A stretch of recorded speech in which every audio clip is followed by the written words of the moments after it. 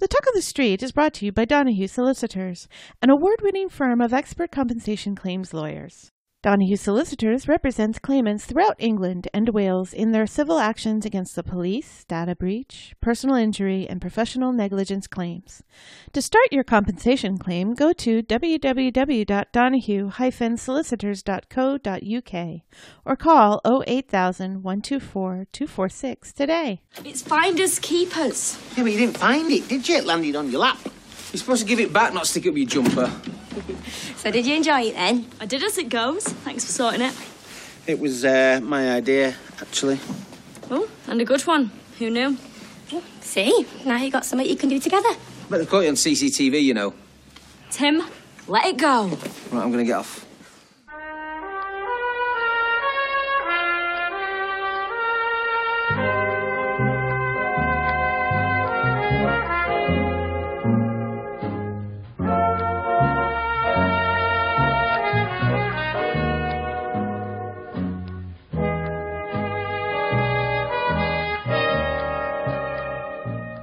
Hello and welcome to episode 78 of The Talk of the Street, an unofficial Coronation Street catch-up podcast that never would have guessed that Robert's monstrosity of a Big Daddy necklace would have had more comebacks than Liberace, Elvis, Lazarus and Jim McDonald combined. I'm Gavin.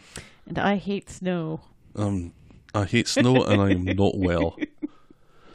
Yeah, we were both sick and now I'm feeling better and you're still quite roughed up. I think I got rid of it to you and you just gave it straight back to me. I've been sick since Florida. Yeah, no, you've been sick for a while. For about a month. Yeah. And I got rid of it last weekend for 36 hours and it came back again. Yeah. On Sunday night. And that's been me all week. Yeah, I wasn't feeling 100% after Comic-Con, and I thought it was just because I'd been walking around all day, but right. I was just achy and just worn down and getting flu-like symptoms for most of this week. So either Patrick Warburton or Gandalf got me sick. Right. How was your Comic-Con? Like I'm going to pretend that I know anything that you're about to tell me. It was good. Stella and I got to walk around. Like I said, we found one other wizard, Well, and one other person pretending to be a wizard. And, so I was chatting with Gandalf, and then people started asking to take our picture. You were speaking to someone pretending to be Gandalf. There's a distinction. That's all I'm saying. And Stella and I got to meet Patrick Warburton, who you still don't know who that is. No, that was somebody pretending to be Patrick Warburton. No, it really was Patrick Warburton. Actually, I recognise him with that big fucking chin that he's got. He was in Ted, I think. He was Mark Wahlberg's boss at the car rental in Ted, I think. I recognise him from that. I didn't know he was in anything else though. Yeah, like a million other things. Our friend Kim seems to have a crush on him somehow, for some reason. Kim that's married to Tim? Yes, Kim that's married to Tim. Okay, there we go. Because like all of the pictures that I posted on Facebook, she's like, "Oh, he's so hot," and I'm like, "Really? He's a nice guy. He was absolutely lovely." Sally said to him, "Hello, famous person," and he said to her, "Hello, famous actress." Oh, what? And then what a sparkling comeback. And then I had him sign this a picture of his character Kronk from Emperor's New Groove. You're losing me. For as a Christmas present for someone, and he wrote a whole bunch of his quotes from the movie on there, and that was lovely. All he had to do was just sign his name, and that would have been the end of it. But no, he wrote a whole bunch of different quotes and everything, and then was he? He gave. Actually, he was quite busy. We would have come home a lot sooner had we not had to wait for him to get back from lunch, and then we got back in line, and then they said, "No, he's going for lunch now," and we're like, "Well, you told us 2 hours ago that he was going for lunch 2 hours ago." And they're like, "Oh, well, we made a mistake," and so they kind of snuck us in before he went to go do the professional photos and everything. But oh. So you interrupted his lunch then?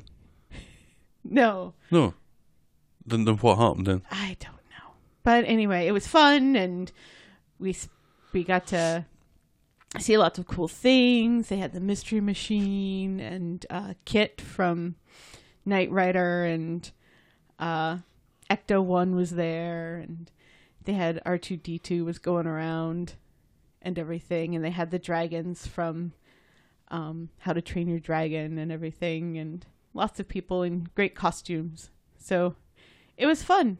I do like a Comic-Con. I like dressing up. I'm a nerd. Right. It's just a convention centre full of virgins, isn't it? Well, I wasn't a virgin. Well, that notwithstanding. Oh dear, I'm sure it's fun if you're into that sort of thing. Oh yeah, no, it's fun, and it was just nice to get out and go and spend the whole day with Stelly and do something fun and get out of the house and not have to think about the heavy burden of responsibility that was waiting for me at home. Which was what? Which is everything. Really? Not you though. Oh, okay. You're easy. You're an easy responsibility. You're a nice thing to come home to. I was working on our Christmas party at work. It was a Christmas party trivia that I did last year. That was such a huge success. I was asked to do it again. Well, part of the huge success is just because you're so charming. Well, obviously. So Tony's not there, and Ryan's going off on maternity leave. So it's me and Audrey that are trying to put it together. And she was doing the round of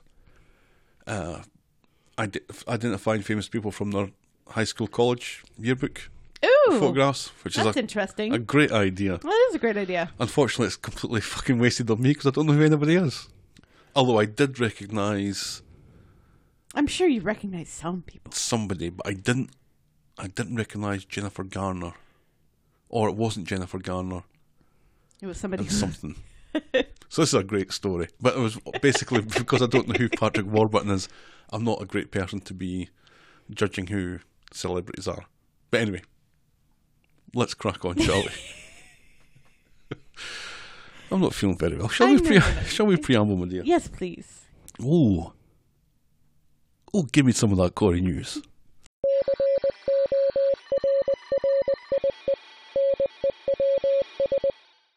Jean Ferguson, who played Dorothy Hoyle on Corey, has sadly passed away. She was 74. I don't think I was watching it at that time. Yeah, it was 2010 to 2011. She was on the show. Yeah, probably. She was also on a sitcom for longer before that. She had now I can't remember the name of the sitcom. It was one of those British sitcoms with a really long name. I don't understand why it was. Put the kettle on whether I'm parched. No. Days of Wine and Roses, maybe? The Last of the Summer Wine. Yes, The Last of the Summer Wine. The Last of the Summer Wine has been running. I don't know if it's still on or not. It's not. I think it might not be, but it ran for maybe 70 years or something. Yeah, she was on it the whole time. It was old men going down the hill in the bath. Which pretty much what the whole thing was about. Which is why it was so successful. Right. So who was she in that? She was like one of the main characters, I believe. Oh, she was involved with John Stape. It all comes back to John Stape. Yes. Well, yeah, on Corey, not on no. Days of Wine and Roses or whatever it's called. The Last of the Summer Wine. For fuck's sake. I know wine's involved somehow. Put the kettle on whether I'm parched. It's now playing at the Lyceum Theatre, Chipping Sodbury. Dorothy Hoyle. Dorothy Hoyle. She was involved in a kidnapping plot. Right. Yeah. Because that's something Corey's really good at. Oh, we haven't had a kidnapping plot in almost a year now. Absolutely weeks. Yeah. Oh, she was Marina in Last of the Summer Wine. Yes. All right, okay. I know who she is now. Okay. In happier news, Andrew Wyman, a.k.a. R. Kirky, has joined the lineup for the next series of I'm a Celebrity, Get Me Out of Here. That starts on Sunday, I believe. He will be the 11th member of the Corey cast to do the show. Oh, interesting. Yes. Normally they kind of wait until they're out of it. Oh well. You know, well, like maybe Catherine because Tilsley doing Strictly and all that. Maybe because Although Beth's in the... right, because it's probably because Beth is in, because he's like a late addition Right. to the cast. Caitlyn Jenner's going to be on it with him. Buckle up, buckaroo. Do you remember when I found that Bruce Jenner board game in your cousin's garage back in Scotland? Yes. And I was like, what is this? How did this get here? I totally should have taken that. Many moons and a penis ago. I don't know if that's appropriate. Well, that's true, isn't it? It was a long time ago. Well, yes, it was a long time. And Well, a penis ago. A long time ago that Caitlyn Jenner was known as something else. Yeah, but not. She was already Caitlyn Jenner when I found the Bruce Jenner board game, though. Yeah. Yeah. I'm sure it's fine. Lastly, Yes. and the short film Hope Dies Last, directed by Ben Price, And written by Ben Price. has now been released on Vimeo. So do check that out. Have you checked it out yet? I have not had time. It lasts for 7 minutes. I'm sure you can find 7 minutes. Do you know my life? I know that you can find 7 minutes. Absolutely, it's good. It's well worth a watch. It's Probably. It's about I've been trying really hard not to watch depressing things when I have a chance to actually sit down and watch television, because I rarely get a chance to watch television. So when I'm watching television, I want something that's going to make me laugh and kind this of won't zone make out. you laugh. No, It's yeah. not depressing. It's about the Holocaust, isn't it? Well, it's about the guy that cut the hair off Hess. Rudolf Hess. Rudolph Hess. And he did it, as was the fashion of the time, with a straight razor. So it's a kind of the power dynamic between this guy who's in a concentration camp who had multiple opportunities to kill Yes, Hess and didn't, didn't do it. because he would have Spoiler been alert, killed. right? Right. So it's interesting how they kind of deal with the power shift of it, and plays about with focus quite a lot. That's really interesting. Isn't there a scene like that in Schindler's List? I don't remember very much about Schindler's List, but there is a scene like that in the Game of the Thrones. Mm-hmm. The Ramsay Bolton Yes. reek yes. thing. Yes. No, in Schindler's List, it's the woman in the concentration camp and the really horrible Nazi played by what's his name, and she has to shave him with a straight razor, and has the opportunity to kill him, and doesn't. So that's a common theme. Yep, it's done very well. There's not a single word of dialogue in it. Really, really good. Interesting. Well worth a watch. Interesting. So search for Hope Dies Last on Vimeo. Yes. Or go to bolo.com, and I think you'll find it there. Aha. Yes. Yeah, but I'm been, like I said, especially now the Bake Off is gone. There's no joy in the world anymore. I'm just binging Schitt's Creek and Billy on the Street, and that's about it.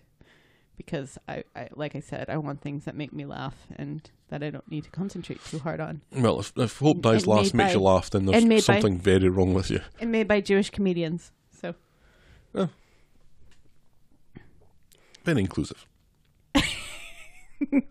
And that's Corey News. Our mailbag. I was complaining last week, remember? Were you? I kinda. There wasn't very much in our mailbag. I can think I called it Slim Pickings or something like Oh, yes. And I said, but we have all of these tweets. that. But anyway, this week's mailbag is very full. is fit to burst. Woohoo. A new correspondent. I'm going to have to take a run to say this one correctly. His name's John. Which I'm not worried about. It's the next bit that I'm worried about. In Pukekohe, New Zealand. I think I got that right. Okay. He wrote in as we were recording last week's episode. Actually, as we were recording it. He says, Hi guys, just want to say I really enjoy your podcast. You're doing a great job. Thank you. A couple of thoughts on this week's Corey. One, I've not been a big fan of Paul up until now, but I thought his visiting Josh in hospital was well written and superbly acted. Yes. 2, Tim's fucking dad was hilarious this week. I hope they're planning a painful death for him down the track. Oh, fingers crossed. And then I got a really interesting email from Dan Howell from goodelf.co.uk. He got in touch. Ooh. Good Elf are a company that specialise in Christmas trees and various accoutrements, such as lighting and stands and what have you. Ooh. They've partnered with the William Hill Bookmakers to come up with some Coronation Street Christmas odds, which he was kind enough to share with us. Oh, is he going to send us some? He has done. So I'm going to tell you what the thing is, and you tell me what the chances of that are based on goodelf.co.uk. It'll become clear. So the chances of a family bust up at Christmas on Coronation Street, what do you reckon? In percentage terms? 100%. There's 91% of that happening according to William Hill and goodelf.co.uk. The chance of a wedding? 75. Oh, you're so close, 71%. Ooh. Who do you think's getting married at Christmas? Gosh, I don't know now. Right? That's who could possibly be getting married? Yeah. Oh, well, somebody got married last Christmas, right? people could be getting married, but will they go through with it? 'Cause I'm thinking Robert and Michelle. Well, they're not getting married. Well, maybe they are. Who knows? No, that's not going to happen. Because, well, we'll talk about that later. Someone ruining a turkey. Oh, 100%. Just the 61% chance of that. Really? That there's less of a chance of somebody ruining the turkey than getting married? Mm-hmm. That doesn't make any sense. Oh, Chesney and Gemma are going to get married Christmas. Chance of a birth? 100%. 40%. Happy birthday, Jesus. 40% chance of that. Oh. That's Irish Tina's, isn't it? About 10 weeks away from Christmas. Yeah. A chance of a Christmas sing-along. 100%. I would say 100% for that. We've already had a Christmas sing-along on Corey this year. Just 5% chance that Rita's going to fucking sing a song again at Christmas. Oh, she always sings Rita. a song. Yeah. But, and the chance of an affair/fling. 65. 30% chance of that. So if you're interested in wasting some money by betting on these things, you can go to williamhill.co.uk, I'm sure. And if you're interested in buying a Christmas tree or various accoutrements, goodelf.co.uk. Yeah, so they're not going to send us a Christmas tree or various accoutrements? I believe not, no. Oh. Chloe from Nova Scotia wrote in to say, oh, yay, Nova Scotia. I was in two minds whether to read this or not. And then I thought, do you know what? I'm going to be true to Chloe and I'm going to read this out. She says, like many women, I've been in abusive relationships, not all of them being the pretend you walk into a door, fell down the stairs variety. And because I got through it, I'm happy to share that I was once in a relationship where my partner crashed the car, and even though I was at home in bed at the time, somehow this was all my fault. The Tim's fucking dad Yasmin storyline is hugely triggering for me, but I'm impressed by how honestly the show is presenting it. You and me both, Chloe. I'm right there with you, girl. And I'm very sorry that you had to go through this. It is not your fault. And I think she knows that. Well, yeah, but sometimes it's nice to hear it. And it's nice. It's nice when I hear it. Right. Because there are still times, when I will say something and you'll be like, "Well, no, of course not. Why would anyone think that?" And I'll be like, "Oh, my darling." Oh, you're going to call me. Men. You're going to call me your sweet summer child again, aren't you? No, you're a prince among men because the fact that you find some of the things that I say or that I assume horrifying. You're the best, and I love you. I love you too. Thank you so much for being one of the good ones. I finally found a good one. On a lighter note, damn it. Scott wrote on Twitter, I thought I hated Tim's dad, and then I heard Helen let rip. Thank you, Scott, at Mersey Tart. Thank you. Please Thank you, follow Scott. Mersey Tart. He's hilarious. Yes. That's like one of my favorite tweets of all time. That's like in the top 5 up there with when Neil Gaiman retweeted me that one time. I laughed out loud so much at that. Because he really does hate Tim's dad. Yeah. But just like I do. Near as much as you do. Hindsight Corner.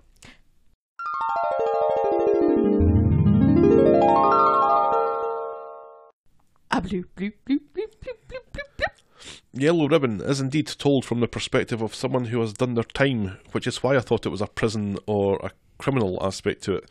But the writer L. Russell Brown confirmed it was written from the POV of a Union POW going home. Yes. And after I thought about it, the actual murderer song I was thinking about was Delilah by Tom Jones. Wait, Delilah's about murder?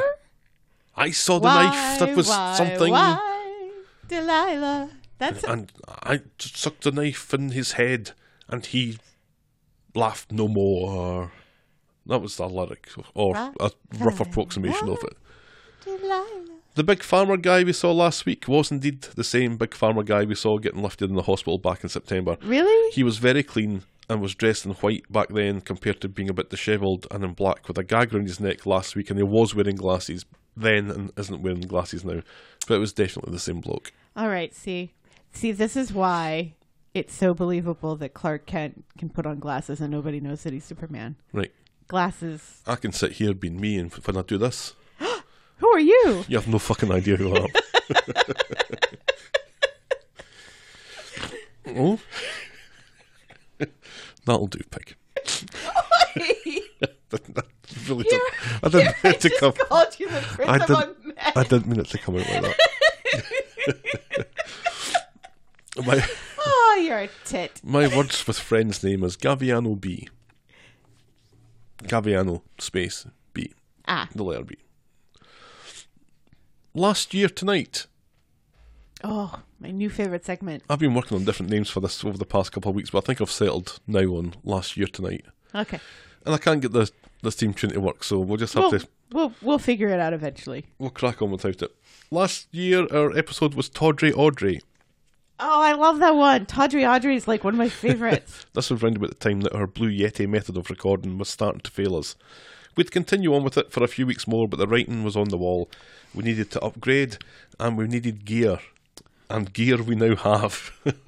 The Blue Yeti is still sitting here, though. Yep. It's now an expensive paperweight. it's decor. It's a chunky bit of kit. If anybody wants it. They can't have it. No, make an offer. We're going to put it in the Smithsonian. I was Gavin, and you were sure it was a bacteria. Because this time last year we were sick as well. This is the thing, and thanks to Facebook, especially in Facebook memories, I now know that I get sick at certain times of the year, every single year. Right. Because I'll look through my Facebook memories and be like, oh, I was sick last year as well. I'm going to try and bomb through this because we've been going for about 25 minutes. That's all right. In Hindsight Corner, we went through the heritage of Ruby and their relationship with Hope, which led us to discuss that time the neighbours wanted us to sign a contract to let the kids play on the trampoline. That still cracks me up. I learned that Benny's root beer wasn't Bangs, it was Barks, and you were hiding vodka from me. Was I? Yes. You got some fancy vodka. And I was like, oh, we had vodka? And you're like, yeah, I was hiding it. Audrey's at the Northwest Regional Stylist Awards, where she drinks a wee bit too many G&Ts, wins a Lifetime Achievement Award, and throws a bouquet at Claudia, and then drops a mic and says, Audrey out. Yes. Adam helps Amy draft a contract between her and her parents, which Tracy gets very bored with very quickly. Abby gets done with covering for Seb smashing up the florist shop. Oh, Abby, says Ken. Oh, Abby. We had fun going through the Barlows in alphabetical order that Abby promises to kill, and then Seb has a bright idea of getting custody of his siblings. Where is Seb? We haven't seen Seb in ages. One knows. Sinead meets Steph, who for a couple of weeks I wasn't sure wasn't a figment of Sinead's imagination, and Steph is treating her own cancer with poopery, organic green tea, wheatgrass and crossed fingers. Did you say poopery? I did, by mistake. And these days we finished recording round about midnight, and although it's only 8:16, we're kind of heading for that tonight. Poopery really is a thing, though. Our moment of the week was Audrey throwing the bouquet, and our boring moment of the week, wheatgrass. Shall we dive in, my dear? Yes, please. Okay, our first storyline tonight is Brother by the Same Mother. On Monday, it's early morning and Roy has sat up all night on the laptop. Carla catches him and is concerned. She doesn't want him going overboard. He explains that he's waiting for a bingo. That's playing 7 letters in Scrabble. Correct. Why won't his opponent take his turn? And Carla closes the laptop and tells him to take a break. And of course he doesn't. No. And that Roy catches Carla snooping on his laptop. She demands to know who this mysterious Scrabble player is. He tells her he is not a problem for her to solve, and then storms out. And of course he's found later in the community garden, and after all this time, says Carla, you still refuse to let me in. And Roy reveals that he thinks the Scrabble guy is his half-brother. And also, Carla, get over yourself. That was a fair comment, wasn't it? No! Roy's allowed to have secrets. Roy doesn't have to tell Carla everything. Yeah, I suppose. Carla needs to fuck off. Oh, Roy reveals that his half-brother doesn't know about the connection. He found him from the correspondence his mother had about the affair. They referred to an issue which he worked out was their offspring, and he traced his mother to a women's shelter who kept unofficial records. She gave birth to a boy who was adopted by the name of Richard Lucas, and apparently social media did the rest. A lot of it didn't make any sense. He's not 100%, but Richard revealed that he grew up in Southport, and Carla wants to find him, but Roy isn't convinced. He can't face meeting the son his mother wished she'd kept. Which was a weird jump for Roy to make, that his mother wished she'd kept this child when she had him for a very brief time. Right. And did keep Roy and raised Roy. And yes, she was horrible, but she was there. You know? It was just, it seemed like a very odd leap for him to make. Yeah, Carla isn't even thinking about letting him get away with that. No. She says that Sylvia was only ever happy when she was miserable, and that actually rings true for Roy. Carla says Sylvia chose him. Roy reveals that he has Richard's address but doesn't want to intrude, and Carla says that people intruding on her life gave her Johnny and Aidan and that other one. I think her name is Kate. Was it? I think so. More importantly, Roy's on Facebook, y'all. Yes, he still doesn't have a phone. No. But he's on Facebook. Right. That's hilarious. That's how I used to be on Facebook all the time. In like 2008. You would only ever check your Facebook on the laptop because your phone couldn't really do it. Yeah. Anyway, so they go off to find them, and they arrive at a big fancy house that isn't what either of them imagined. But a big fancy house isn't really a big fancy house. It's actually made up of much smaller apartments and it's a bit dingier inside. Yes. And Roy starts to lose his nerve when he gets to Richard's door. Carla hasn't, and she knocks on the door, and then a young goth girl answers and claims to have never heard of Richard Lucas. Our niece Kaylin is somehow in this show. Hi, Kaylin. That's nice to see you. Who thought, I was like, how did Kaylin get in this show? Nice to see you finally taking off that wee lace band thing that you have around your neck. That you've been wearing for 3 years. Hi, Kaylin. Oh, God. It does look very much like Kaylin. It's Kaylin, yeah.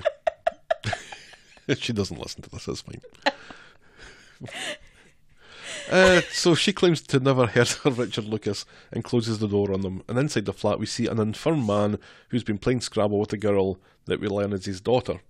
They're playing on the board until they can afford to get the internets back on again. And that's all that happens on Monday. On Wednesday then, Carla is up and about and she has an idea. Roy rolls his eyes. She's suspicious that the girl from the other day wasn't exactly forthcoming with the truth.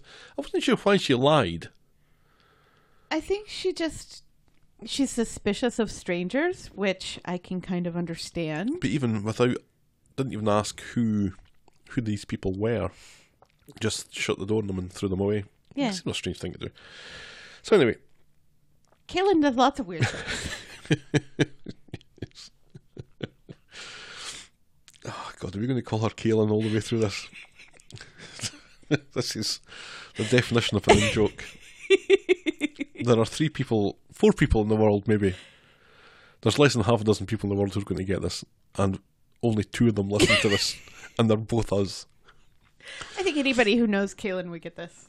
Roy and Carla are outside Richard's flat when a home help barges past and confirms that, yes, this is Richard Lucas's house, and she ends up inviting them in, which wasn't really her place to do. Yeah, what are the health privacy laws in the UK? I think we got the impression that this home help isn't very good at her job. She's got no bedside manner. She's continually in a rush to get on to the next one. She doesn't give a shit. She's probably overworked. Right. But still. So the home help says that Richard has pulmonary thrombosis, I think. Yes. And has an infection. She's quite shocked with him, but then wakes him up and then she rushes off. Roy thinks her timing is dreadful, but Carla thinks he needs family right now because it looks like he's on death's door. Roy goes into the room and introduces himself as Roy and then as Batman. Batman is his Scrabble name. Why? I don't believe Batman was available as a username for Roy to take. Probably not. Not for a second. Unless it's like Bat_man. Even that's gone. I don't understand why Roy would choose Batman. Because he likes bats. Yeah, I guess. But he also likes trains. Train man? Conductor. Lionel. Lover. I don't know. There's lots of things that you... None of these really ring a same sort of bell as Batman does, I have to say. Yeah, but still. Conductor guy? No. I'm Batman. I'm conductor guy. I'm Batman. Roy is boring Carla and Richard about Scrabble in different languages. When Nina, Kaylin, comes in, Richard introduces him to her. You know, in 3 months' time, she's not going to be a goth, so let's just enjoy it while she is. Richard introduces him to her, still thinking Roy is just a Scrabble player. Richard sends her off to make sandwiches or something. I wasn't paying attention. Privately, Nina isn't happy with Roy and Carla dropping in again. She insists that they're fine, even though Richard is dying. Roy asks... She also thinks that they're to steal money or something. They don't have any money, so yeah, you can just fuck off if you think we're going to get any money out of them. Roy asks after the prognosis, but Nina throws them both out. So cruel, says Roy. And Carla says that he has to tell Richard who he is before it's too late. Correct. And somehow Roy and Carla have managed to blag their way back into the flat. Roy apologises for returning and he spies a chessboard and starts talking about his parents who used to play. And this gets Richard to talk about his family. And then Roy admits, "We're half brothers," he says. Yep. Richard takes the news quite well. Rather well. Yes. He knew he was adopted, but he always wondered about his real parents. He mentions that his wife passed away some years ago and that he himself is terminally ill. Roy talks about the letters between his mum and Richard's dad, Raymond, about the baby and that Sylvia died earlier this year. Roy worries that telling Richard wasn't the right thing to do, but Richard, who seems to be picking his battles as far as things to overthink is concerned, reckons this ties up the loose ends of his life very nicely, thank you very much. Yes. And meanwhile, outside, Carla is pleading Roy's case in front of Nina. He's a good man, and she should count herself lucky. But she doesn't feel very lucky because her dad's dying, and she doesn't really give a shit about a long-lost uncle. Right, yeah. Fair enough, says Carla, but don't give up on Roy. So, Richard and Roy have enjoyed the game of chess, and then Richard tells Nina about how much Roy has helped him, and he wants to get to know him while there's still time. Nina has family now, and Richard asks Roy to bring some photos and letters the next time he visits. Yes, and also the phone number of their half-sister, or Richard's half-sister. Right. Yes, wouldn't be Roy's half-sister. So, I think it was kind of predictable that this half-brother was going to be dying. Well, yeah. Because the show's not interested in the half-brother. No. The show's interested in Nina. Yeah, yes. So that's why they made her a goth. Right. So Nina's going to end up... Because we needed a goth at Coronation Street. Because ever since Richard Fleischman left, there hasn't really been very much in the way No, and now he walks around nude on a Hulu show. Splendid. Right, yeah. Remember I told you about yes. He was in 4 Weddings and a Funeral, the show. Right. So yeah, so the show's far more interested in Nina right. and the relationship that she's going to have with Roy in Carla a kind of odd couple type way. She's going to be initially very brusque and yes. standoffish right. and rude. Yes. And is going to be a constant thorn in Roy's side until something happens that makes her realise the error of her ways. She bucks up her ideas. She becomes nice and she takes all that horrible black makeup off and becomes just a conformed member of the cast. And then she will leave. Right. And that takes us up to about maybe May next year. Couldn't we have just had Wayne back? Give us fucking Wayne. Give us Wayne back. We want Wayne. I don't want this... this character don't who might as well say... be black and white. Give us Wayne back. She's almost to the point where she kind of reminds me of Winona Ryder's character in Beetlejuice. Only not Beetlejuice the movie. The caricature of Winona Ryder in the Beetlejuice animated cartoon that came after the movie. Oh, and Wednesday Addams. Well, the way she has her hair up like this, that's what reminds me of Winona Ryder's character in Beetlejuice. Too many things in their nose. Lots of things going on. Too many things. Less is Just more, the I one think. thing in the septum. No, I think there's a there little something? ring in the nostril as well. You don't know it, audience, but we are both poking our fingers in our nostrils. And believe as we me, speak. my nostrils are not a place I want to be a poking for any length of time. This is all been You held need together. to like blow some squishy stuff up your nose to clear it out. Some saline. Oh God, no, Yes, it will help. not a chance. It will help. Despite all this, I kind of like Roy getting a story like this. It brings out the best in Roy. Right. It gives him some screen And this time. will be the first quote unquote foster he'll have had since his wife died. Yes? Because he didn't foster any children after she died. I don't believe so. No. This will Unless be we're good. missing something very obvious. Right, which I don't think we are. Well, Next week on Hindsight Corner. and it'll turn out that we've talked about it previously in Hindsight Probably, Corner as well. yes. I just want Wayne back. Bring back Wayne. Whatever Would happened it kill with them the- to bring back Wayne? Would it kill? Would it hurt people to bring Wayne back? Is anybody ever going to get convicted or anything for this whole roof collapse? Have we just forgotten about that? Yes, that's so it would seem. Ugh. Okay, let's get this over and done with. Tim's fucking dad. Oh no. On Monday, No, I don't. at this home, is- Yasmin slides Tim's La, dad a la, la, dollar la, la, la, and insists la, la, she la, has la, more la, to la, spend la, in la, la. Vegas, but Tim's dad is adamant. He doesn't want to go to Vegas anymore. He continues to gaslight her, says that he's heading out, but she ignores it and asks him to come back in time for the flight, and he just walks away. So she's at home looking at her passport, and she's about to text Tim's dad when she changes her mind. And I was like, well, I'm glad you changed your mind about that. I was happy about that. Mm-hmm. When Tim's dad comes home, he finds that Yasmin has packed their bags, and he takes umbrage at the fact that she's packed his bag. She Right. thinks How does she know what he would want to wear to Vegas? you have 3 shirts and 2 pairs of pants, And you're an asshole. and you're an asshole. She thinks they're too late now, but he reveals that the time that he told Yasmin was actually check-in time, and they have 3 hours beyond that. But he's not sure he wants to go on holiday anymore, and so she begs him. He hasn't really bought tickets anywhere, has he? Yeah, You really think yeah. Because they're away, they've gone to Vegas. he's going to murder her, isn't he? In No. Vegas. No. Yasmin and Tim's dad are off to Vegas after all, and Yasmin thanks him for forgiving her and tells him that she loves him. Tim's dad blames Sharif for her attitude towards him. Oh, He says, go fuck yourself. he says, not all men are adulterers. And then along Yeah, comes just everyone involved with Yasmin. just all Tim's dads are pricks. Ugh. Along comes Alia, who says that she's going to be snowed under with them away, but she promises to look after the house and the chickens. So that's nice, isn't it, Helen? The It is chickens are nice. going to be well looked after. Yes.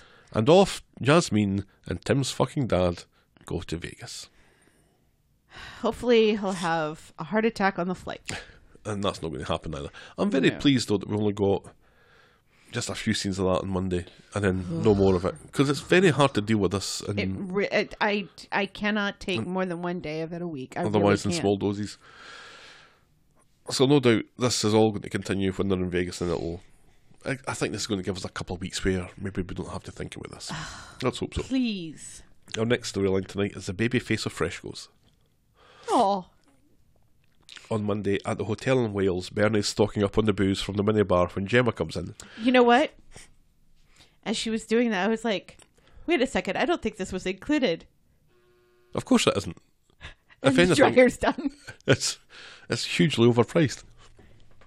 She's excited that Wedding Neonatal has finally gotten some beds for the quads. They're going home today. Woohoo! Then comes Tara Swift from Freshco's with more swag for the quads. She wants the babies to be the faces of the new Freshco's ad campaign. What do you think? Tara talks about long-term brand identity and the well-being of the kids as her number one priority, and Gemma politely turns it down. She's had enough of being famous, and that's fine by Chesney, who takes Tara's card anyway, and they're ready to get home.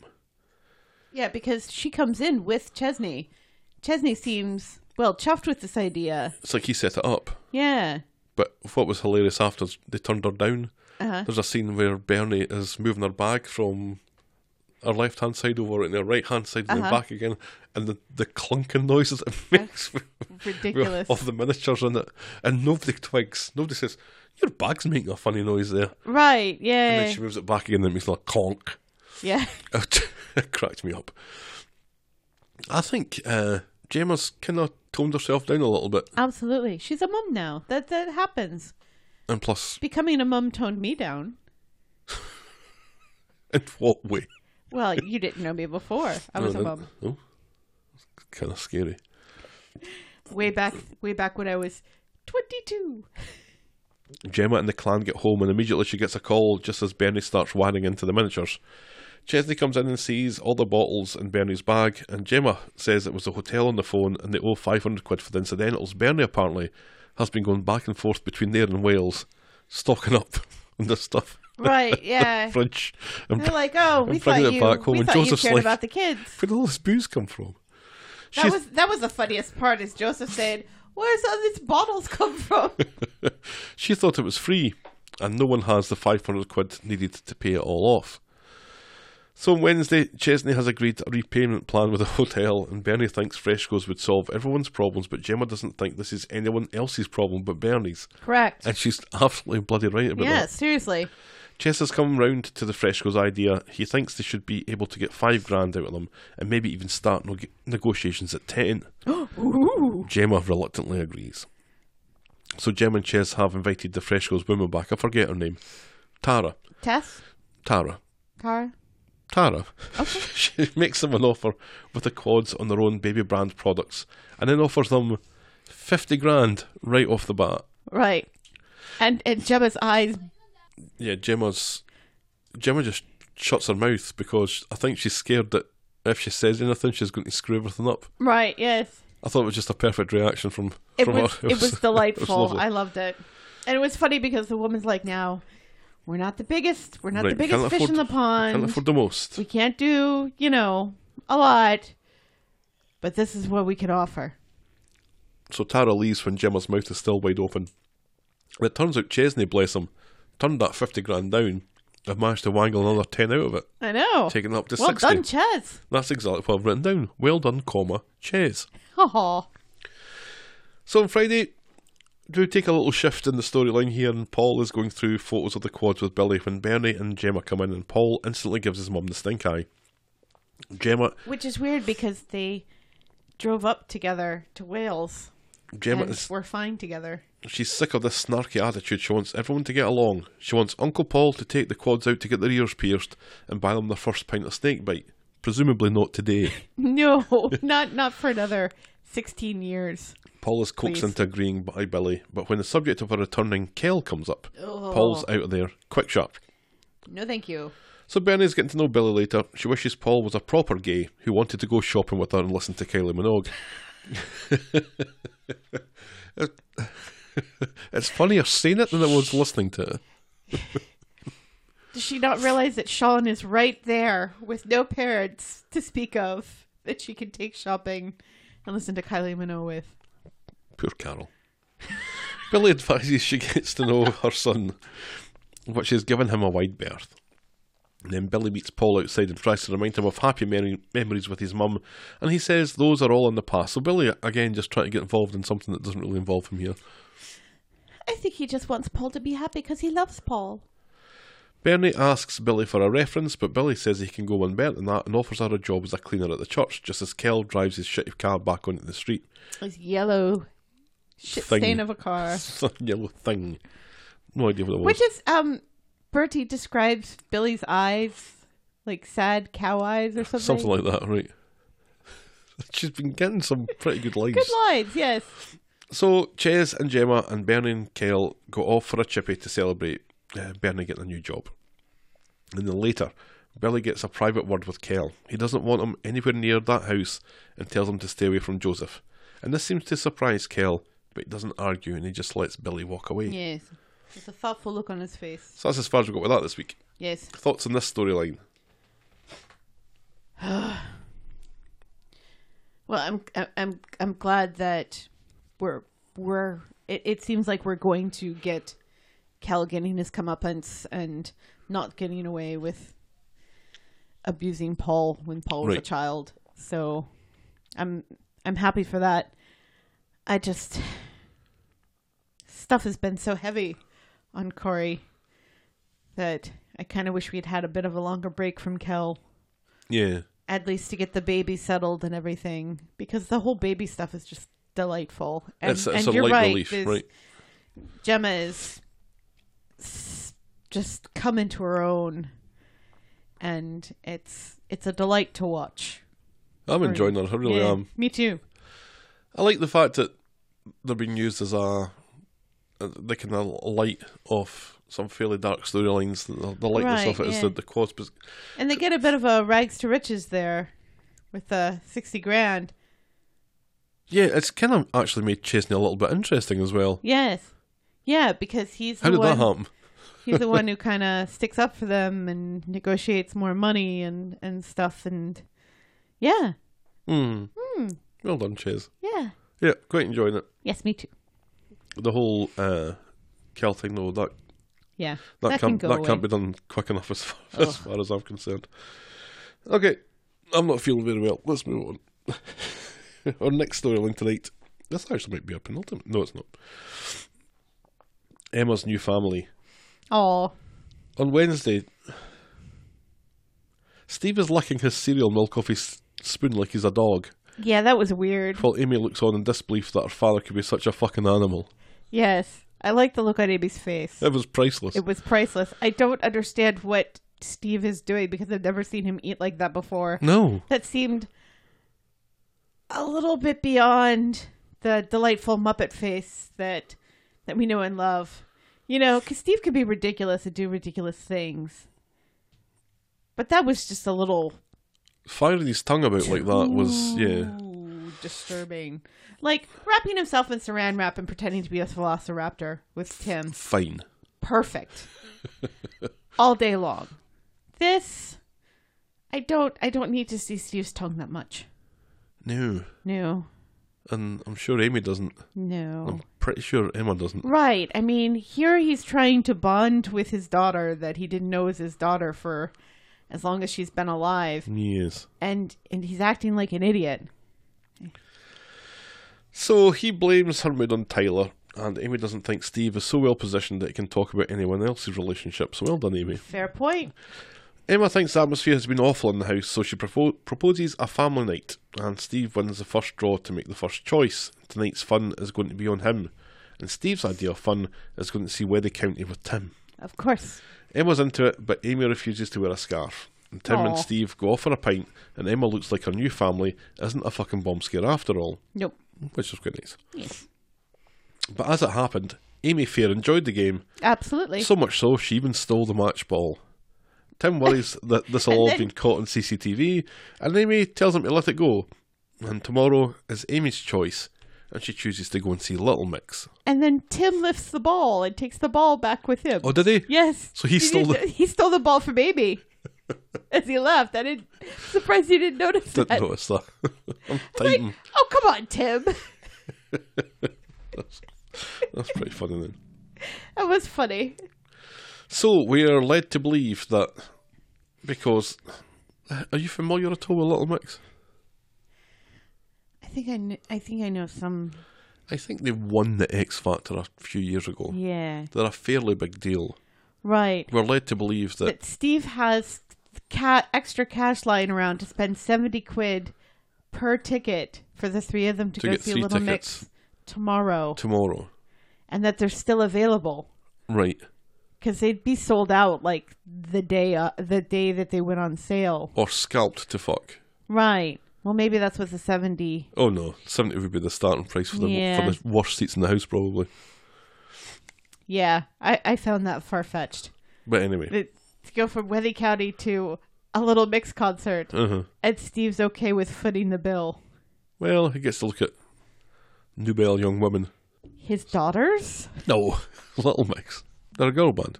Are they? Yeah, I thought they were a boy band. no. It's supposed to be Little Minx, isn't it? I thought it was a play on that. They're definitely female. Okay, I believe you. On Friday, Emma and Amy are getting ready for Little Mix, and Maria wonders when Emma's going to come home, and Amy's appalled at the idea of her new sister leaving. All good things come to an end, says Emma, and Maria goes to help her pack. Later in Roy's Rolls, Amy is jealous that Emma and Maria are excitedly talking about Christmas decorations. Yeah, they won the X Factor in 2011. Little mix. So she fakes a fall in the middle of the cafe. And she goes down. They're not who I thought they were. Like a ton of bricks. It's a rankle, she says to Aggie, and Asha and Emma help her up and take her back to the flat. So Amy's stretched out on the couch, and it turns out Emma isn't the best nurse in the world, and then asks if Amy has any friends who can use the little mix tickets. Amy thinks they can still make it, she's feeling better, and says that she can walk it off, and when Emma protests, Amy comes clean. There's fuck all wrong with my ankle, she says. She just didn't want Emma to leave. Amy calls it stupid, and it was the only way Emma would stay. But Emma continues to pack and says that she's moving round the corner and Amy can come and sleep at hers anytime. And it was quite nice family, that and Amy she's said, not going to go away. well, you know what? This is exactly what Robert said when he split up with my mum, and I never get to see him anymore. And this is the same thing that Michelle said when she split from her dad, and I never get to see her either. You're better off, Amy. You are better off without those two people in your life. Run like the wind, Amy. You are better off. And also, isn't she supposed to still be mad at Robert for grassing her up about the whole Tyler thing? Right. It was weird that Robert and Michelle are the ones that she mentions. Mm-hmm. But still. Emma says that was different though. We're family. Yeah, we're actually family. And she says it's just the beginning, and then they get ready for their stupid concert. So that's kind of nice. I don't see this has got much more mileage in it. No, it's just building the family up some more and using the family now that Tracy's gone out with Liz to Spain to see Andy for some reason. And it's still there. Yes. Our penultimate storyline tonight. Wow. Wuthering Daniel. Stupid. He's clean. Ugly beard. On Friday, Ken and Claudia are back from Scotland because the funeral is tomorrow, but they've had no luck. And apparently Scotland has given Ken a cough. Right. Now this is something that Scotland. This is something that we start to worry about because soap characters don't just get coughs for no reason. No, yes. So Ken's worried that he's going to harm himself. Not Ken. Daniel's going to harm himself. Correct. Just because he has Bertie, this is no guarantee that's not going to happen, and this gives Peter something to think about. Meanwhile, Beth and Kirk are in Roy's Rolls, and Kirk is sure Daniel will show up for the funeral, but Beth isn't so confident, and she worries that she should be getting Sinead cremated instead. This is the hardest thing she's ever had to do, because there's so many nice things you can do for a cremation. Right, you can get yourself made into a diamond, or like a little necklace, right. or mixed with paint, and then somebody would paint you onto a canvas. Or tattoo ink. I heard that's a thing. No, it sounds horrible, I know, but apparently it's a thing. No. I love you, but no. I love you, but no. No. Peter finally gets through to Daniel on the phone. Bertie is keeping him sane, he says. Peter asks where he is and offers to come get him, but Daniel isn't ready. Only we don't hear any of that. We just hear Peter's reaction. Peter explains about Ken looking for him, but that doesn't seem to cut anything with Daniel. You've had this poor 80-year-old man wandering the hills of Scotland, the dangerous backwoods of Scotland. Round about my mum's house. Daniel's in a field that's up the road. I've actually written that next. Daniel's in a field that's up the road from my mum's house, staring at a cityscape in the distance that doesn't look particularly Scottish. Maybe this isn't my mum's house after all. And he's fantasising about the world that he's left behind in Manchester, where Sinead is still alive, where they laughed and argued and made love, and where all the pain still is. They made love. Don't stop it, you. When Daniel says it, it reminds me. There was this SNL sketch years ago with Will Ferrell and I can't remember who the woman was with him, and they would refer to one another as their lovers, and it was, I'm not describing it very well. No, you're not.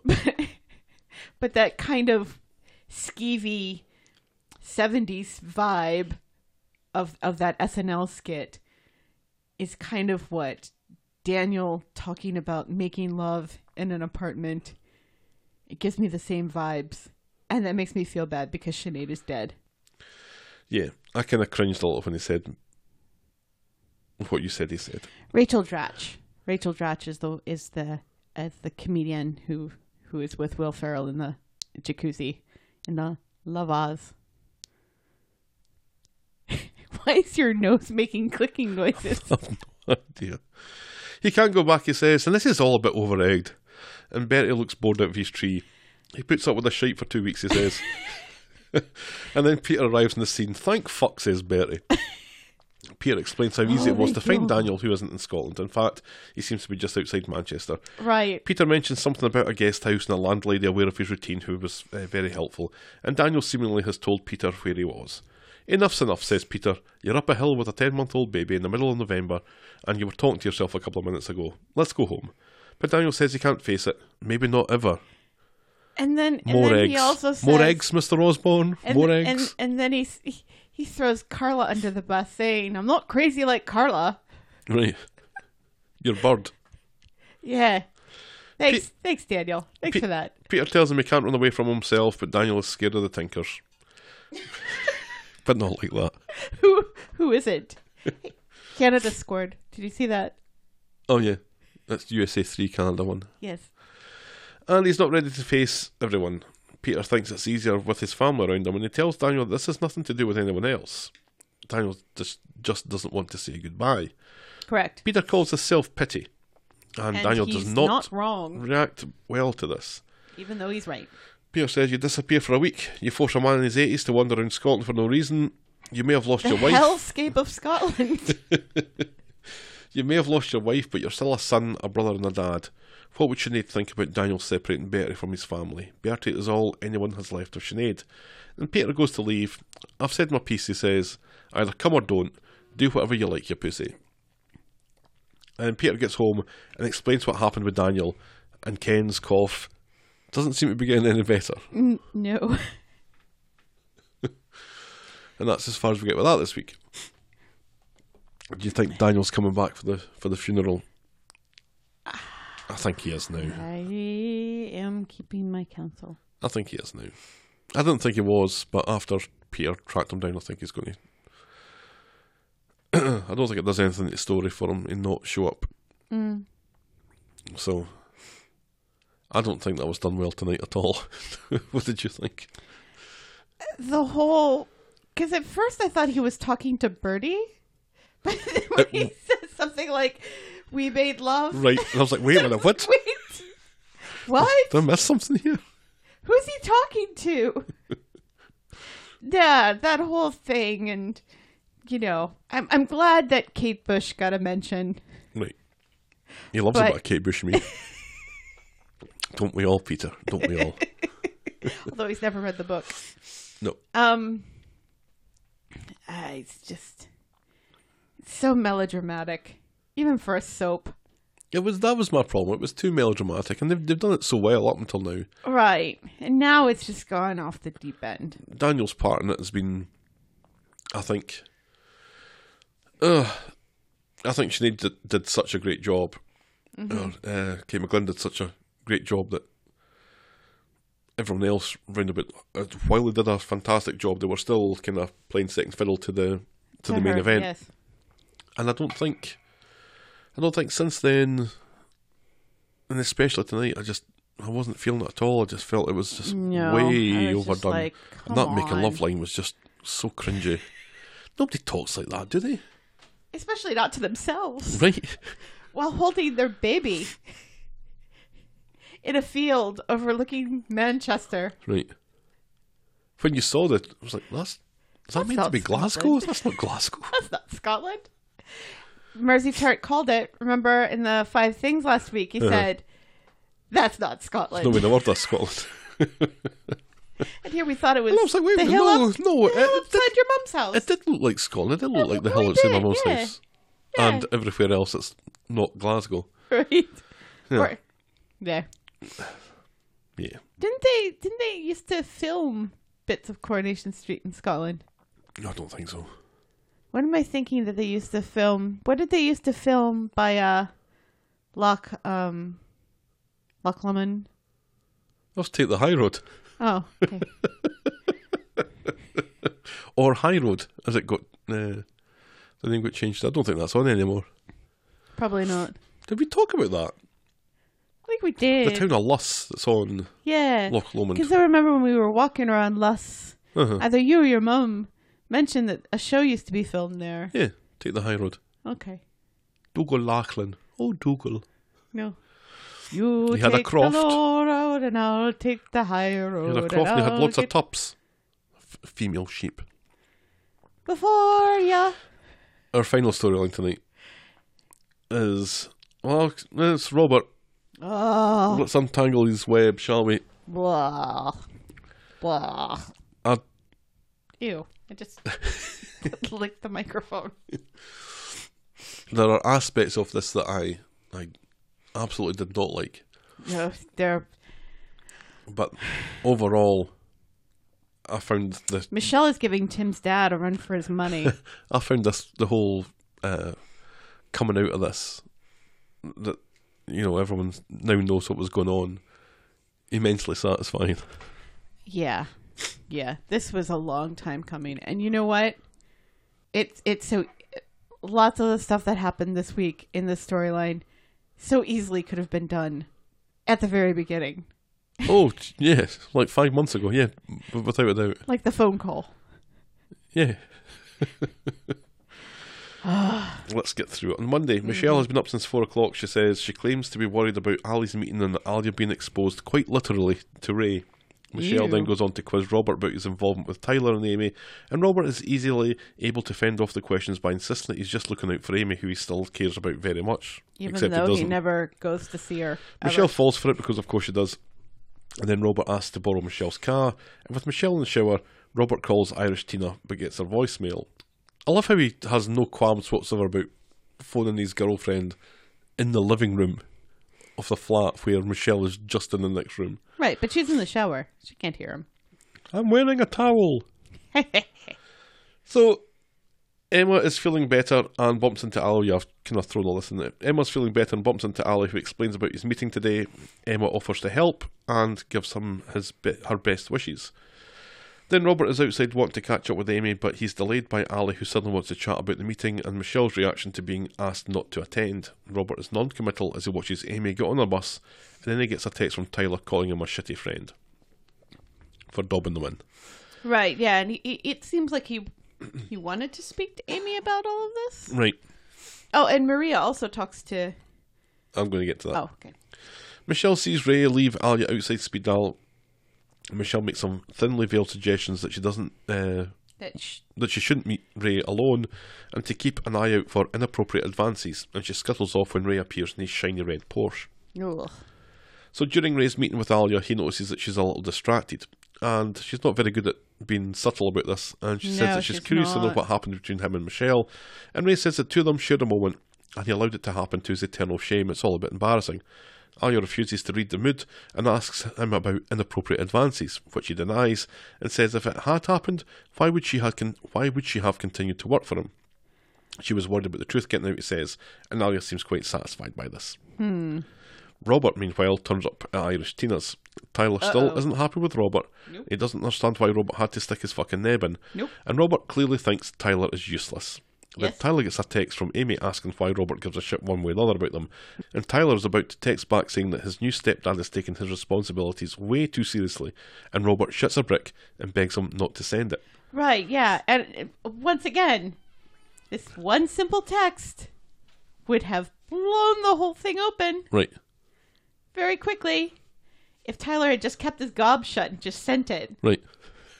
He claims Amy is full of baggage and is likely to drag Tyler down. Was the last time they got involved all sweetness and light, he says? He says he was just trying to do the right thing. Then Robert says Amy was laughing at Tyler with her friends. And he tells Tyler to forget about her and to quit contact. Yeah, and that was a shitty thing to do. Yes. That was a really shitty thing to do. Poor Tyler. Poor Amy. Robert sucks. Then Miles Ray's lawyer turns up at the bistro and insults Michelle until Ray comes in And and the bistro. explains the situation. That was great.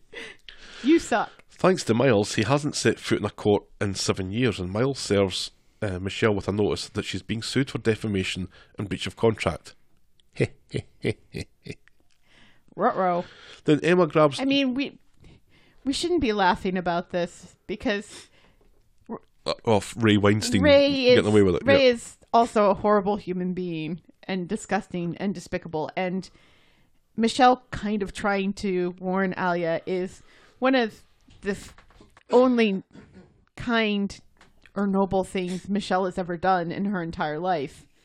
So for her to be getting her comeuppance for actually doing the right thing for once, I don't know. I always get the feeling whenever she's doing the right thing, she's doing the right thing for the wrong reason. Yeah. And I don't know if that's the case here. It probably isn't, but I still get that feeling. Like she's only doing it because Alia is dating her son. Right. So Emma grabs Dr. Gadas on her way to the meeting and pleads Ali's But not case. like that. It wasn't his fault. She says that she's unreadable, like Shakespeare. Maria comes along and joins in, saying doctors are human, and Gadas isn't too interested and goes off to her stupid bloody meeting. Right. And Maria also says, Ali was just, he just had this bad breakup and everything else, and there was a lot of baggage and everything. And Dr. Gaddis does seem to take this into account. Right. Michelle phones Robert, who's driving, explaining about the lawsuit and stuff, apologising that she messed up. And Robert lies about his whereabouts. He says that he's going to Sandbach, but he's really going to Aristina's. or somewhere like that. Or driving home from it. Wherever And he's that then is. distracted by a notification on his phone and plows into a lorry. Michelle The shouts lorry his name. plows into him. And he swerves into the lorry. That lorry driver seemed a little intoxicated, didn't he? I just thought he was excited to be in Corrie. He was kind of stumbling a little bit. And It's just been an accident. I didn't know if it was meant... Yeah, but he's the one in the lorry. He didn't get hurt. He's in a lorry. It doesn't suit it when you say lorry. Lorry in an American accent doesn't work. You can say truck, big that's fine. truck. Well, not a pickup truck. He said like an 18-wheeler, only not an 18-wheeler because there are no 18-wheelers there because it's a small country. No, we don't need that many wheels. No. Michelle shouts his name into the phone and then tries to call him but gets his voicemail. The lorry driver finds Robert bloodied and unconscious. Yay! So Michelle is phoning around hospitals. Speckled. It's just like he had a really bad shave, didn't it? Right, yeah. I guess that's the shards of glass from I think that's what we're asked to believe, yeah. It's a weird thing, though. It's very weird. So Michelle is phoning around hospitals and police stations, but no luck. In comes Amy, and Michelle snaps at her for no reason except that she's a cow. Michelle thinks that he's dead in a ditch, and she has to go even though she has no idea where. Meanwhile, Ali meets Toy and the Rovers. The board aren't taking the matter any further, and it seems Gadas made an appeal on Ali's behalf. Emma says that Maria was the real hero of the piece, and Toya thinks he should speak with Maria and tells him that this should be a wake-up call for him. Uh-oh. So Michelle's idea of not hanging around the bistro is hanging around at home. Ryan comes in looking for news, but there is none, and Ali's already there phoning around the hospitals again. Finally, Michelle gets a call that she thinks is from Robert, but it's actually from the police. He's alive, and he's in Macclesfield. He's alive! He's in Macclesfield. Alive! Ryan is Macklemore? confused. He thought Robert was supposed to be in Sandbach. Why would he lie? And Michelle gets ready to go and ropes the boys Why in too. indeed? And privately, Ryan tells Ali that he has form for lying about where he is, because some weeks ago he lied about being on the M60 and there was an accident. Right. But Ryan, who for that week was friends with a traffic and travel guy, Right. knew that there was no accident on the M60. Yeah, Gary turns up at Maria's with a present for her. It's a fancy bag, the same one that Meghan Markle has. Ooh. But Gary tells her it's a fake. Right, because she freaks out. It's and so says expensive. It's so expensive. And so he lies and says it's a fake. Right. But it's not a fake. In comes Emma asking if Ali came round to thank him for sticking up for him, and Gary isn't pleased by this, calling Ali ungrateful. Oh, go fuck off, Gary. Then Michelle and the boys find Robert in the hospital. Ali says that he's getting surgery on his leg, but he's going to be okay. Ali and Ryan leave Michelle with him as he starts to come round, and he asks how his baby is. She says that she's fine. Oh, got tickets on yourself, Michelle, have you? Mm-hmm. No, not you, you cow. My other baby, says Robert. And before Michelle can quiz him on this, he's rushed off to theatre for that leg surgery. Correct. And the leg surgery's gone well, and he should be out in a couple of days. Ooh. Michelle hasn't got to the bottom of the Macclesfield thing. Ali points out the bag with Macklemore? stuff that Robert had on him prior to the surgery, and Michelle goes through it, Kaelin, and finds the god-awful Big Daddy dog tags that are even worse than I remember them being. See, he really is Macklemore. I don't know what that is. He's a white rapper. Oh god, that's never a good thing. He's the one who sings that song about going to the thrift store. Nah. On Wednesday, Michelle comes into Roy's Rolls to chat with Carla. She asks if Carla can hold the fort, but she's busy with Roy business. It seems Michelle has already phoned Carla about Robert's Big Daddy necklace. And what's with all this lying? Why was he even in Macklemore? Come on. Robert, who looks like he's had a really bad morning shave again, is walking the corridors with his drip when he bumps into Irish Tina's midwife, who recognises him. She tells him to look after his fiancée when Michelle walks in wondering how the nurse knows that he's engaged. And he talks his way out of it, but she doesn't look like she's fallen for it this time. Nope. She's fussing around Robert back in the room when he notices, presumably for the first time, that his Big Daddy chain is on the nightstand. He sends Michelle off to get more water and then quickly throws the dog tags in the trash. Michelle comes back and immediately asks about the necklace. Who gave him it? She doesn't immediately ask. She talks to him about some other things and asks him some other questions and stuff. And it's like, oh, by the way, where did the god-awful Big Daddy thing come from? And why isn't it there? Where did it go? That's weird. It was there last night, but now it's gone. Either someone else has nabbed it, or he has. And why would he do that? He says he admits to throwing it out, and she asks who gave him it, and he claims it was the lads from the Young Offenders. Yeah, and the Macclesfield thing, him Big Daddy, because they can't call him Big Brother or something. That's just so creepy. Yeah. Ugh. It was a detour to take one of the staff members home. She talks about yesterday and him being out of it, but and that he said something about another baby. He pleads innocence, but she wants honesty. Is he still after a baby? He says not, and he blames the drugs. And that's actually the truth. He's not after another baby because he He's already has one coming.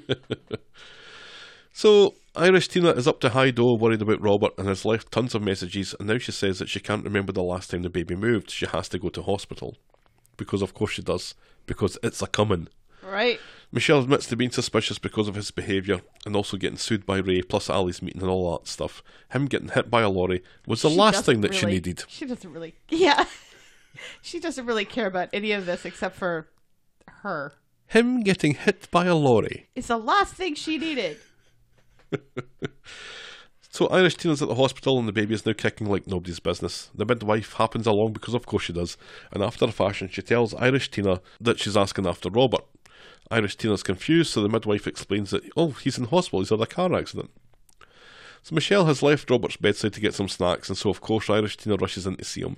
She's confused how she knew... He's confused how she knew... It's a wacky situation comedy now. Just such a farcical set of circumstances. He's confused how she knew he was there. Never mind all that. I'm here, she says, and I'm going nowhere. Then Robert gets a text from Michelle telling him that she's on her way back. With his freshly squeezed orange juice. Irish Tina mentions that she was here because of the baby, and he plays on this big time, telling her to go and insists that she gets checked out properly. She agrees and says that she'll be back as quickly as she can. Later, now Michelle is back with Robert, and he has something to tell her, something that he's had on his plate for months but knew would upset her. It's Ali. He's a junkie. And Michelle, because she's an awful mother, had no idea, but she manages to be furious that he'd keep this to himself, and she storms off, something that Robert probably hoped would have happened. Right, yes. Well done, Robert, for throwing Ali under the bus to get yourself out of trouble. Right. You're both horrible people. Now Irish Tina is back. The baby is fine. And then she starts talking about him coming home with her when he gets out, and until then she's not leaving his side. I thought at this point, this would be hilarious if both these women were figments of Robert's imagination. You really like this whole characters as figments of one another's imagination. One day this will happen. Meanwhile, back at the bistro, Michelle is having a heated conversation with Ali. Ali isn't chuffed that Robert dobbed him in. This is beside the point, says Michelle. Ali doesn't want to talk about it, and Robert knew that Ali wanted to tell Michelle himself. Michelle says that Robert was only keeping an eye out on him, and Ali points out that he hasn't seen Robert in forever, and why bring this up now? Michelle, who looked like she had fallen for it, now looks like she hasn't fallen for it, and so she heads back off to the hospital in Macclesfield, about 20 miles away. Macklemore? Robert is doing his best to get Irish Tina to get to fuck. She has a baby to worry about, and that's enough to convince her, and off she goes. But not before she finds the Big Daddy necklace back in the trash, which Robert thinks he must have knocked off the table by accident. I thought Michelle had taken it out and given it back to him. Yeah, and then he threw it away. Did he throw it away again? Okay. I don't know. She fishes it out and puts it back on him, and once she's gone, Robert calls a nurse and begins to get dressed. There's an emergency at home, he has to go. I got $20 in my pocket. Michelle comes in and Robert's away getting ready. The nurse thinks Robert tries to make himself look all nice for all his female visitors, and Michelle is confused as Robert comes back into the room. What do you mean, all his female visitors? She's not sure why he's discharging himself, although she thinks it must be boring with only Michelle there to visit him. Robert says that he doesn't mind, and he doesn't bite, and Michelle now looks super duper suspicious. Now, Robert is not alone in his room. There's another guy there.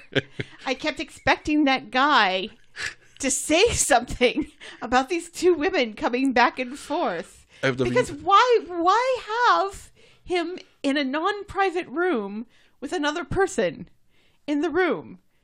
Because that rarely happens in the show. That they're not in a private hospital room. I just kept expecting him to pop up and say, wow. The fuck is going on here? I just needed him to be... Because when you first saw him, he was kind of out. It looked like he was sleeping. Right. We should have seen him gradually waking up, coming to, and then sitting just watching, just in the background, just watching what was going on with a raised eyebrow going, what? Maybe I'm imagining all this. That would have been fantastic. That was great. So, Robert's home and Michelle needs to go to see Adam about the Ray thing. Robert tells her that after the accident, she was all that he could think about. No sooner has she gone, and Robert's on the phone to Irish Tina.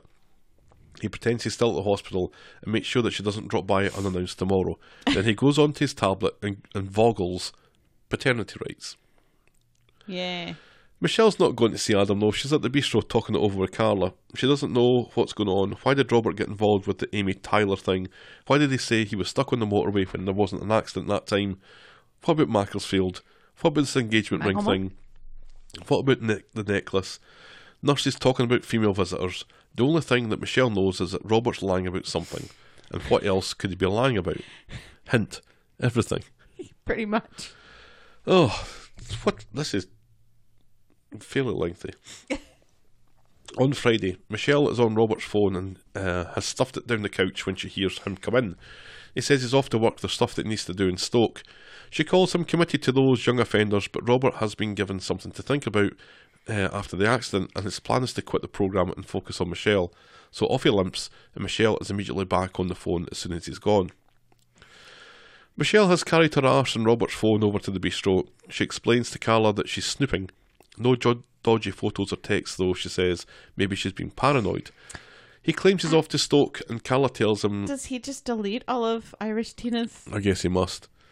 Carla tells Michelle to phone his work. That's weird, says Michelle. It's a mobile number. And I think she must phone director inquiries or something, and she's put through to the Young Offenders Unit, who, of course, have no fucking clue who Robert Preston is. Right, yeah. Why wouldn't you just call that cell phone number? Right. Because that's Irish Tina, I think. Right, yeah. So Carla's having a snoop on the phone, and it seems that she might have found something. Robert has gotten a taxi to visit Irish Tina's and is somewhat standoffish to her. She can't believe that he's out of the hospital, and then she starts showing him baby clothes. He says he doesn't want to hurt her, but... And then Irish Tina can see the writing on the wall here, and has already worked it out. Absolutely. Robert tells her that he doesn't want to be with her anymore. The accident has made him reassess things. Irish Tina reminds him that she gave him ample opportunity to back out of this if his heart wasn't in it. Right. But instead he let her fall in love with the baby. He tells her he's fond of her, and... Fond. He tells, because she says, "You don't love me, do you even like me?" And he says, "Of course I like you, I'm really fond of you." Ugh. And she does not react kindly to this. Well, who would? And she throws the ring back at him. This was all about getting one over on Jed, she says. She calls him selfish and tells him the next time he's in an accident, do the fucking job properly. And if he leaves, she's going to go back to Ireland. Yeah, fair point. She was all ready to go back to Ireland. You know, and have a life with Jed. He could have very easily let her go, and that would have made his life much easier. And he's got the baby fever. Ugh. So she goes mental at Robert and seems to take a bit of a turn. And meanwhile, Carla and Michelle turn up on the Irish Tina's street. Robert, brain of Britain that he has marked the street on his Vogel maps. They're about to go when they see Robert arguing on the doorstep up ahead. Hang on a minute, says Michelle. That's Irish Tina. That's Tyler's mum. They see Robert get sent. Who was it? Was it Christy P? Right. On Twitter that said that she was slightly disappointed that they said there's Vicky instead of there's Irish Tina. Right. They see Robert. They see Robert get sent packing in his taxi, and they notice that either Irish Tina is hiding a rolled up parka up her jumper, or, oh my God, says Michelle, belter. She's a pregnant.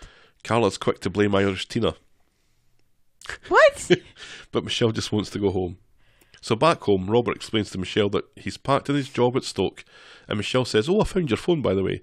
Robert shits himself and says, "You'd never believe the price of a taxi to Stoke and back," and Michelle agrees, especially when he went to Macclesfield to see pregnant Irish Tina. Mm-hmm. Robert isn't sure what Michelle thinks that she saw. But Michelle is too bored to listen to any more of this. No more lies. Seriously. No more I can explain, she says. No. She wants the truth or she's walking out the door. Yes. And he admits that it's his baby. Michelle calls Irish Tina a skank, which is a bit rich. Yeah, go fuck yourself, Michelle. And asks how Robert could do this after Steve. He says, wait a minute, they weren't together when he slept with Irish Tina, and he didn't know that she was pregnant when they got back together, and this is true. Yeah. He says he tried to tell her, but there was never the right time. Well, and this is not true. Well, he did. I think he tried to tell her once or yeah. twice. He says he was going to tell her when the baby was born. He made a mistake, a one-night stand, and suddenly he was going to be a dad. And this is not true. He didn't want to lose the baby or Michelle, and when Irish Tina threatened an abortion, he had to stick around. He tells her that he only slept with Irish Tina once. Which is not true. No, he's been pounding that. Yeah, they were having an actual relationship. That's where Robert was all that time. When he was away, before Michelle said, "I want to get back together with you." Right. He's paying for that house. Is he paying for that? Is he? He was. I guess. Because remember when Gary came to Irish Tina to try to get money off of her that she owed Rick the Chin. Right.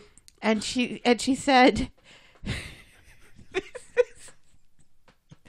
"I've got a good fella now." Right. You know, implying that Robert was paying the bills there. Yep, a bit of a sugar daddy. Yeah. Rest in peace, Rick the Chin. Rick the Chin. 42. His chin was 26. That's still funny. Michelle asks what today's argument was about, and he explains he was there to break up with her. Michelle doesn't believe any of it. Robert insists that he was just trying to do the right thing. She tells him he's full of shit and baby fever. He admits to lying in the past once or twice. Baby shit. He admits to lying in the past once or twice. Once or twice? But he's telling the truth now. She's had enough, and she leaves. And where did she go? She goes to Irish Tina's. Oh, and I hate this. But rather than join the sisterhood of women fucked over by Robert Preston, Michelle goes on the attack, continuing the skank motifs and suggesting that she was treating the baby as a bargaining chip against Robert. Irish Tina isn't sure why Michelle gives a shit either way, and Michelle tells her that they're engaged to be married. Funny that, so are we, says Irish Tina. Right. And produces her own ring from a drawer, but not like that. Uh-huh. This seems to do the trick as far as shutting Michelle up is concerned. A little. Irish Tina notices that Michelle's ring is the one that Robert gave her first, but he said it was fake. Michelle dives into her book of childish insults and says Irish Tina is the only thing fake around here. Okay. What do you want, Michelle, she asks. And she insults the fact that she uses a lot of pink in her decor. Yes. Oh, it's very pink in here. Cutting to the quick. Yeah, it's called color, Michelle. Color. Something your flat is missing an awful lot of. She accuses Michelle of burning her head in the sand, and she points out all the stuff that she and Robert bought together. How he said that she and the baby were all he cared about. And then she says that Michelle and she are as gullible as each other, and Michelle leaves a good deal quieter than she arrived. Yeah, but then Robert's on the vino when Michelle gets back. She says Irish Tina gave her a lot to think about, and reports back with what she'd been told, how she had a cheap, nasty engagement ring. If you were engaged, you wouldn't keep it in a drawer like that, like it was a piece of shit. And she says Irish Tina is a pathological liar. She believes Robert was on a date for getting her knocked up, but she believes he didn't cheat on her. Robert pretends to be surprised about the supposed engagement. What happens now, he asks. He wants everything to be alright, and she points out that he still lied to her, and that hospital thing is what saved him. She wants to forgive him, she just doesn't know if she can, but she's going to try. But she's going to sleep on the sofa, and so he hobbles off to the bedroom and apologises on his way. He closes the door, and as soon as he does, she pulls the bistro deeds of ownership from out of her duvet for some reason, and then phones Adam, who she says if she can speak to him urgently tomorrow. And that is how we end this week's episodes. I know it's the tomorrow's the funeral of your uncle's, your aunt, technically. Right. But I need to see you right away. About this deeds of ownership thing. Right. Do you think Michelle meant it, the whole, why would you keep your ring in a drawer stuff? Because, of course... This is why I think there's going to be a wedding. This is, of course, because, of course, you would keep... If he just broke it off, she's not going to be still wearing the ring. Why would Irish Tina still be wearing the ring if Robert broke it off? I'm surprised she still has it. I'm surprised she didn't throw it in the canal. This is all play acting by Michelle. She's wanting to get Robert in a place where she can do whoever she wants to. The most damage. Right. She's going to pretend, and then she's going to dig in the knife. Yeah, and I think they're probably going to I think there's going to be a wedding. I don't think they're going to get married. I think there's going to be a wedding, though. And I think that's when it's all going to come out. And that's when she's going to publicly humiliate him. And he'll leave the show and... pulling down his trousers and his pants. Say, there it is. Spanking him on the bottom. There it is. This thing impregnated Irish Tina. One ball, by the way. Look at it. Everyone look. Everyone look. One ball. That's not really something I want to think about this week. Or any week. But especially this one. Or anyone. But... Michelle is just a horrible character, isn't she? Yeah, she's not. So it feels like they're making her more and even more horrible than she already was. Because Kate's gone, so now Michelle has to be the really selfish one who's a big cow and doesn't care about anybody but herself. Although she pretends really well that she does care about other people. I mean, I know she's leaving the show, but do they have to make her so horrible? I'm not even sure that they're aware that that's what they're doing. I wonder if we're supposed to feel really dead sympathetic and stuff towards Michelle. For calling Irish Tina a skank? Right. I think we're supposed to be on her side. No. We can't possibly be on her side of this. I'm wondering if that's what we're supposed to be thinking. I think we're supposed to be favouring Michelle over Irish Tina. I favour Irish Tina. Oh, so do I. Because this is not her fault at all. No, she's a completely innocent bystander in this. There's nothing wrong with the Irish. And I wish all of these English people would stop acting like Irish people are skanks. Well, we're the ones that have been calling her Irish Tina for about a year, so... Right, but that's not calling her a skank, it's calling her Irish Tina. I guess. There's a difference. I'm sure that's much, much better. It is much, much better. No, that's... I think this is all obvious lies from Michelle to lull Robert into a false sense of security here. Because now he's... Yeah, because I think... He has nowhere else to turn now. I think Vicky has struck a nerve there with Michelle. I think Vicky did... I called her Vicky. You did it twice. Yeah. Well, that's fine. That's fine. I think she did get through to Michelle. I don't know what Michelle was thinking going there. She gave her enough... I really expected her to open the door and say, okay, this is what he said. Tell me your side. Right. But instead she attacks her paint job. In her own house. In her own house. Called her a skank. Yada, yada, yada. Right. It's like, hi, pregnant with this kid. We were together while you were not together. I was under the impression you're still not together. Right. I have done nothing wrong here. Yeah, she absolutely has done nothing wrong here. Got screwed out of getting back with Jed. Mm-hmm. The most Irish name ever. Which, okay, he didn't seem like he's a the catch of the day himself. But still, back in Ireland... I would imagine she would have been happier. He was going to Tyler take on the wouldn't have been baby. happier. He was going to take on the baby. He was going to be happier. He was going to take on the baby. He was going to be there for her. Right. And he probably wouldn't have been in the long run. No, Let's be that would never have honest. lasted. But Still, she had this opportunity and she turned it down because Robert lied to her. Remember when I used to like Robert? Yeah. And all this 5 months ago, when they got back together again, when Michelle and Robert got back together again, if Robert said, look, before we get back together again, there's something you need to know. I've been in this relationship with Irish Tina. Right. And I've knocked her up. But he didn't know that at the time. Before, when Michelle wanted to get back together, he didn't know that Irish Tina was knocked up. Right. He found that out. But if he just said, look, you need to know this before we get back together again. I still don't understand why he hid the fact that he was in a new relationship to begin with. Aren't these supposed to be adults? Yeah. Well, he had to hide something because remember he was a suspect in the roof ninja thing. Right, yeah. So he had to have a secret. Roof ninja. Back when life was so much simpler. So simple. I just found my Kana sweatshirt Oh, you hanging in did? the closet. I need to start wearing that now that it's cold again. Okay, so Ugh. your moment of the week. I usually try to take a note of some suggestions, but I haven't done that this week because I'm not feeling very well. I really liked the Emma and Amy stuff, but I can't put my finger on something that was like, this is moment of the week worthy. No, nothing stood out. It was sweet, but nothing's really stood out. What was the first storyline again? First storyline was Roy meeting his half brother. Oh, moment of the week. Moment of the week. Kaelin? Although they were, what was moment of the week last week?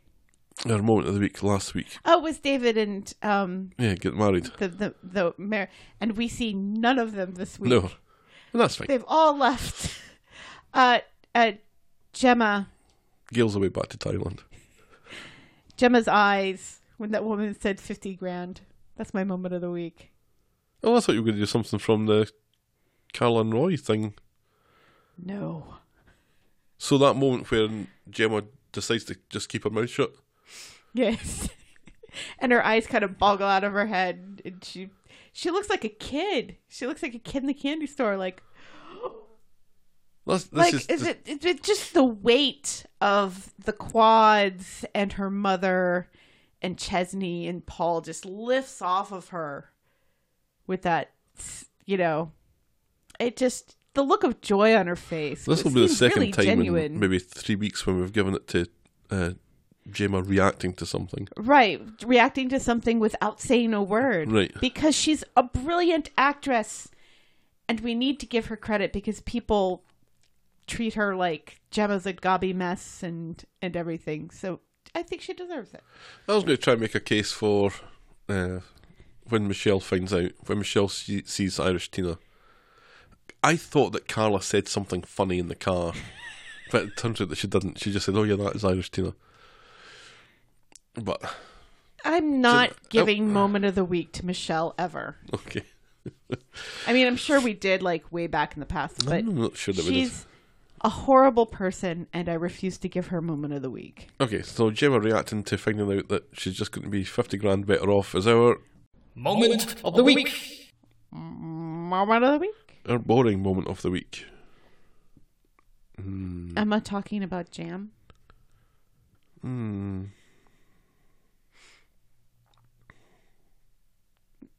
you know what? I think it's Daniel on the wild and windy moors.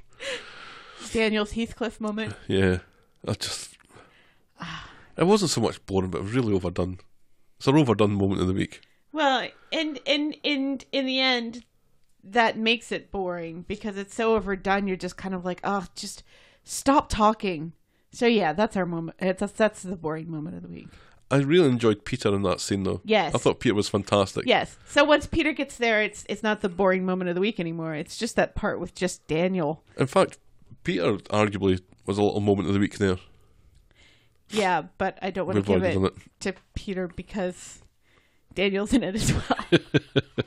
Okay, so Daniel being Heathcliff. right, that's our Boring moment of the week. Boring moment of the week. okay. I don't know if I've mentioned this or not, but I'm not feeling very well. No, go to bed. We're going to wrap this up. Yeah, I Yes. might just finish this off tomorrow morning, Go to bed, so to speak. but not like that. Okay then. If you have a honking piece of jewellery that you'd like to complain about, consider us Chat for Gold. Drop us a line at thetalkofthestreet@gmail.com, which uncoincidentally is also how you can leave us a voicemail on Skype or plunk a couple of badgers into our virtual tip jar. But not like that. For all other social media needs, we are at Corey Podcast on Twitter, Facebook and Instagram. Thank you ever so much for making it to the end of another episode, and we will be back next week with more Talk of the Street. Macklemore? Cheerio. Bye.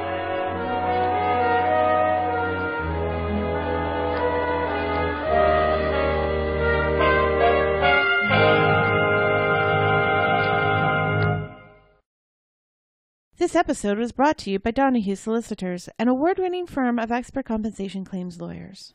Donahue Solicitors represents claimants throughout England and Wales in their civil actions against the police, data breach, personal injury, and professional negligence claims. To start your compensation claim, go to www.donahue-solicitors.co.uk or call 08000 124 246 today.